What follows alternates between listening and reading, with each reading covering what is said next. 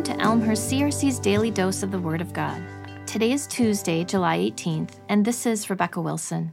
As we continue our deep dive into the 8th chapter of the book of Romans, I want to read verses 37 through 39 today. I'll be reading from the New Living Translation. But before I begin, I wanted to mention that we've been encouraged to memorize chapter 8 this summer as we've explored and studied. Now, if memorizing a whole chapter is as daunting to you as it is to me, might I suggest that you start with 1 or 2 verses. Verses 38 and 39 reveal essential truths to our Christian faith. I memorized these verses as a high schooler, and they have been a real comfort to cling to throughout the years. So here we go, starting with verse 37. No, despite all these things, overwhelming victory is ours through Christ who loved us. And I am convinced that nothing can ever separate us from his love. Death can't and life can't. The angels can't and the demons can't.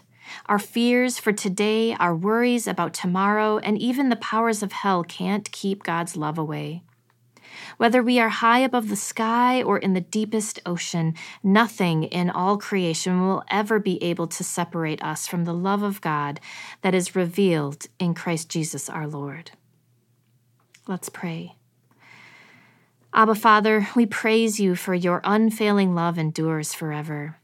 You are a God who is compassionate and gracious, slow to anger, abounding in loving kindness and faithfulness. How we thank you for this love that you pour out on us and marvel at how there's nothing and nowhere we can go to be separated from this love. There's nothing we can do and no one who can separate us from the love that you so abundantly give to us. Please forgive us when we try to earn your love or bargain with you to get our way. We ask that you would fill us with your love to overflowing and that it would be a witness to our coworkers, neighbors, family, friends, and relatives of the good work that you do in our lives. Lord, we are so grateful for all the spiritual blessings that we receive through your Son, Jesus, and we pray all this in Jesus' name. Amen.